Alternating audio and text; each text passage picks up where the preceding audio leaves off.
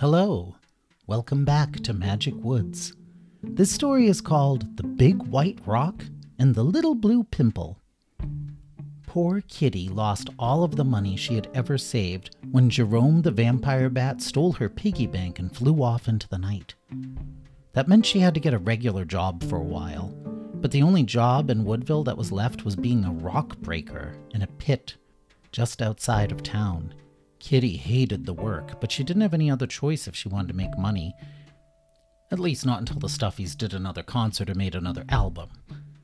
Well, the animals of Woodville used paper money, but what backed up the paper money were the rare, beautiful white rocks. White rocks were found throughout Magic Woods, and they were worth money. The smallest were worth about $1. Rocks an inch wide were worth $10, and Queen Nylon Mouse kept a measuring stick in her castle, and she would measure white rocks that animals would find and give them money for it. So Kitty thought, ooh, maybe I can find some white rocks, then I wouldn't have to do a dumb job. But Kitty didn't want to go out and collect a bunch of little white rocks. She wanted a big one big one if she could find it. And then one day on her lunch break, she read an ancient legend about a white boulder that had once been worshipped by the Hemlock Tree Stick people up in the land of rocks, way on the northern shores of mighty Lake Madawack. And the legends claimed that the rock was huge. Kitty estimated it to be about half the size of an elephant bus. And she went, oh, meow me, if I could just get that rock to the city, I'd be rich. I think it's worth around $4 million if my calculations are correct. But how could I get it back to the city? I'd need superpowers to do that. Then she got an idea. She'd ask Doggy for help. She found Doggy in the woods, and he was sniffing a malodorous tree mushroom and taking notes in a little notebook. Kitty said, Meow me, what are you doing? Doggy said, oh, I'm making a list of all the stinky things in Magic Woods. It's for the book I'm writing called The Complete Guide to Stinky Things in Magic Woods. Kitty said, what? What kind of book is that? Doggy said, well, a lot of animals like pewy things, so this guide will help them know where to look. I also rate how stinky each thing is. It's very important work, actually, Kitty. Kitty said, yeah, okay. Well, you'll have to put aside your research for a few days. I need your help on a special mission in the land of rocks. Doggy said, oh, Kitty, I don't think I have time for an adventure. The publisher wants me to finish this book by dark early eve. But then Kitty smiled and said, you know, Doggy, I bet there's lots of stinky things in the land of rocks. Doggy said, Kitty said, like toadstools and swamp gas and monster droppings and weird mulches, pewy things galore. Doggy said, actually, that sounds useful. And he closed his notebook and said, thank you, Kitty, I will come along. Kitty said, sure, but you also need to help me, and you'll need to wear your stupor suit. Doggy said, it doesn't work all the way yet, remember? It's still getting its powers back. Kitty said, it works fine enough. You dragged the stones for the castle into place, remember? Doggy said, oh yeah, and he rubbed his muscles at the memory. Kitty said, well, we'll need your super strength because we're going to get a gigantic white rock that will make us both rich. Doggy said, oh, I don't care to be rich. I only wish to explore the stinky side of nature. Kitty said, fine, then I'll keep all the money. Doggy said, okay, but I'll share all the stinky things I find. Kitty said, right. And Doggy said, how big is this white rock anyways? And Kitty looked all around to make sure no one was listening, and she said, huge, probably worth about $4 million. Doggy said, $4 million? Kitty said, yes. Doggy said, well, I suppose it would be nice to be a little rich. So Doggy got his stupor suit, and Kitty packed some supplies, and they rented a huge old sailing ship. They set sail at dawn and journeyed north. Kitty stayed behind the captain's wheel, steering. She said, we should be there by sundown. And they reached the land of rocks at dusk. They anchored the ship and spent the night in a little cave by the shore. And then in the morning they traveled into the quiet woods and began their search. The forest was full of white rocks, and some of them were larger than Kitty and Doggy. Doggy said, we should just take a bunch of these, Ruffy. They're worth hundreds of dollars. Kitty said, no, Meow Me, I want the biggest one.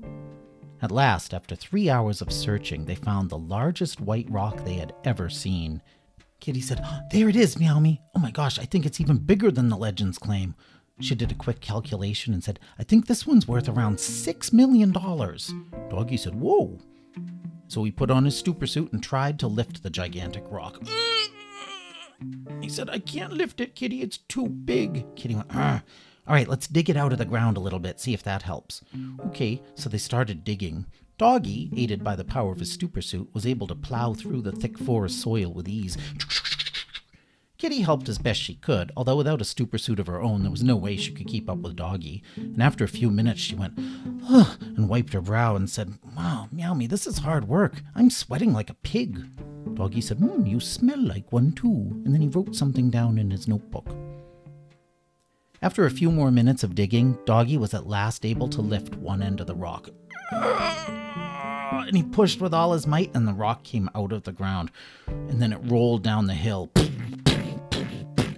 It toppled trees and tore a huge, ugly gash across the forest floor. Doggy went, oh, the hemlock tree stick people probably aren't going to be happy about all this damage. Kitty said, oh, the trees will grow back. They'll probably be more upset that we took their sacred stone. Doggy said, what? That was their sacred stone? Kitty, you can't do that. We got to put it back. Kitty said, no, Meow Me. It used to be their sacred stone in long ago times. Now it's mostly forgotten. It's just an old rock from an ancient legend. And you know what? The hemlock tree stick people are mostly extinct. There's probably not even any of them around. Doggy went, Finally, the great white rock came to a stop on the beach. And Kitty and Doggy ran down to it, and then Kitty jumped into the boat and propped herself up in the captain's chair. And she said, okay, Doggy, plop that rock in the boat and let's go home and get rich. It took every last bit of Doggy's strength, channeled through the diminished powers of the stupor suit, to lift the rock into the boat. And the boat went down dangerously low. Lake water lapped at the sides and almost spilled over the edge. Kitty said, yeah, we did it, Meow Me. Doggy was exhausted. He said, I'm going to go take a nap. And he went down into the hold to rest. So Kitty did all the work of pulling up the anchor and hoisting the sails, and she set a course for the docks of Woodville, many hours south. And they sailed all that dismal day. Sometimes the wind-whipped waves splashed over the side of the boat. And the skies grew steely gray, and then the season's first snow began to fall. The tiny flakes stung Kitty's face. She squinted through the rising storm, hoping to see the docks of Woodville. They would be there soon. But then Doggy came up from the hold, and he was soaking wet, and he went, oh, Kitty, the bottom of this boat is filling up with cold November water. Kitty said, what? And she let go of the wheel and went to investigate, and she said, oh, no, the hold was knee-deep in water. She said, oh no, we're going to sink. Doggy took out his notebook and said, what's going to stink? Kitty said, no, I said sink. She grabbed the wheel and peered through the swirling snowflakes, searching for the docks of Woodville. She went, there's the docks. We're so close. Doggy said, we're never going to make it, Kitty. We have to abandon ship. Let's swim to that tiny island over there. Kitty said, never. I'm not giving up the white rock. Doggy said, well, I'm leaving. And he jumped into the water. Psh, brr, and he swam for the little rock island. And he went, yuck, the stink of wet dog is one odor I don't like. Meanwhile, Kitty stood on the prow of the boat, staring west, as if her sheer will could force the boat to shore. Then the wind shifted, and the boat turned, and it crashed right into the little rock island where Doggy was standing. A jagged hole opened in the ship's hull, and then the boat began to list to one side. Kitty went, no, and she tugged at the gigantic white rock like it was something she could move. Doggy said, Kitty, it's no use. You got to get out of there before it sinks. And then the boat tilted, shifting one last time before sinking for good. And the massive rock slid across the deck. Kitty went, and she tried to jump out of the way, but the rock smashed her tail against the railing. Ow! And she was trapped. She couldn't get away. She went, help me, help me. And then the ship sank at last, dragging the white rock and Kitty beneath the black water. Doggy said, no, and he jumped in the water after his friend. Psh, and he swam down and he tried to move the rock, but he couldn't move it, and he couldn't free Kitty. And the ship sank deeper and deeper into the cold darkness where no light could penetrate. There was nothing left to do. Doggy grabbed Kitty's paws and tugged as hard as he could, maybe even a little harder, and he was finally able to yank Kitty free, but her tail ripped off. She yelped, and her mouth filled with water. It's not quite as bad as it sounds. Picture a stuffed animal losing its tail. Well, the massive white rock and Kitty's tail sank down into the depths of mighty Lake Matawak and was never seen by any land-dwelling animal again. Doggy dragged Kitty onto the little rock island. "Are you okay, Ruffy?" Kitty coughed up lake water. "Yes. Oh, but my butt hurts. I think I scraped it on something." Doggy said, you kinda lost your tail, actually." "What?" Kitty looked and saw that it was true. A little bit of blood oozed from the place where her tail had attached to her body. Doggy said, "Here," and he plugged the hole with some wet leaves that had been sitting in a dip in the rock. He said, "That should hold you until we get to the hospital." And then he picked up Kitty and got ready to fly. But then he noticed that the rock wasn't big enough for him to take 4 steps. He said, "Oh no, there's not enough room for me to take off. I can't fly." Kitty said, "How are we going to get back to the city?" Doggy said, "I don't know. I guess we'll have to swim." Kitty said, "I'll never make it. The cold would kill me." She closed her eyes and said, I thought I was going to be a millionaire. Instead, I'm a poor tailless weirdo who's going to bleed to death on a cold, wet rock." Doggy picked Kitty up. "Hey, that gives me an idea. I'll skip you like a rock all the way to shore." Kitty said, "What? No." But Doggy threw Kitty like a flat stone. "Ah!" And Kitty skipped across the water all the way to shore. And then Doggy tried to skip himself. He grabbed his own tail and spun himself across the water. He made it about halfway across, and then he fell into the water. So he swam the rest of the way super fast. And then he picked Kitty up off the beach and carried her to Woodville. By the time they reached the hospital, Kitty was running a fever. Now the doctor there was named Dr. Jocka, or Dr. J for short. He was a strange character, a purple puppet guy, vaguely humanoid. He was very distractible and was constantly misplacing his body parts, like his eyes and hands and nose and ears. Right now he was missing both eyes and his right hand. Doggy said, "Doctor, Kitty's hurt, really hurt, and she has a fever." The doctor said, "First let's give her the special fever reducer I made from red berries." And he grabbed a bottle full of blue liquid. Doggy said, I think that's something else. It's got blue liquid in it." And the doctor said, "Oh, silly me." And he put the bottle back, but on the wrong shelf.